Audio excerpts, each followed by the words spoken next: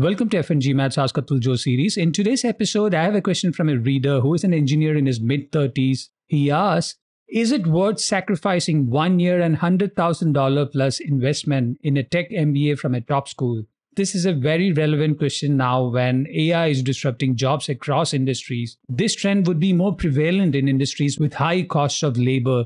The current demand for technology workforce will go down not just with the hype around generative AI, but management has been working on tools that streamline code generation or debugging for over 5 years. The first thing that you must evaluate is your unique value to your employer and your client.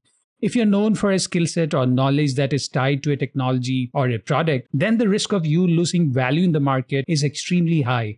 As you age, there are younger and cheaper talents who can easily do the same thing that you do now. Maybe it could take a couple of days extra. Employers must find a balance in skill set, experience, and cost. If your contributions go beyond technology and into managing teams and solutions where you have a unique perspective and problem-solving skills, then the risks are lower. The second thing that you must consider is the industries where your employer or your skill sets have been applied over your entire career.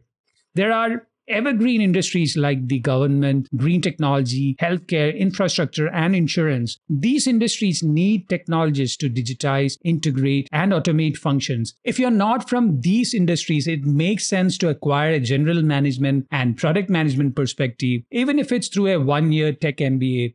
More importantly, it's about the networks you build. You need access to such peers or alumni when the time comes to transition to an adjacent industry. Recently, I had a conversation with a reader who specialized in the oil and gas industry in an R&D function. But now, the person's skill set in creating infrastructure is valuable for wind energy. This is a lucky coincidence, and the person is a top 1% performer. He found an adjacent industry. Such lucky transitions rarely happen for most without deliberate planning. If you want to discuss your career transition and the Tech MBA curriculum that will help you make the transition, subscribe to FNG Maths Career Planning Service at store.fngmat.com/career-planning.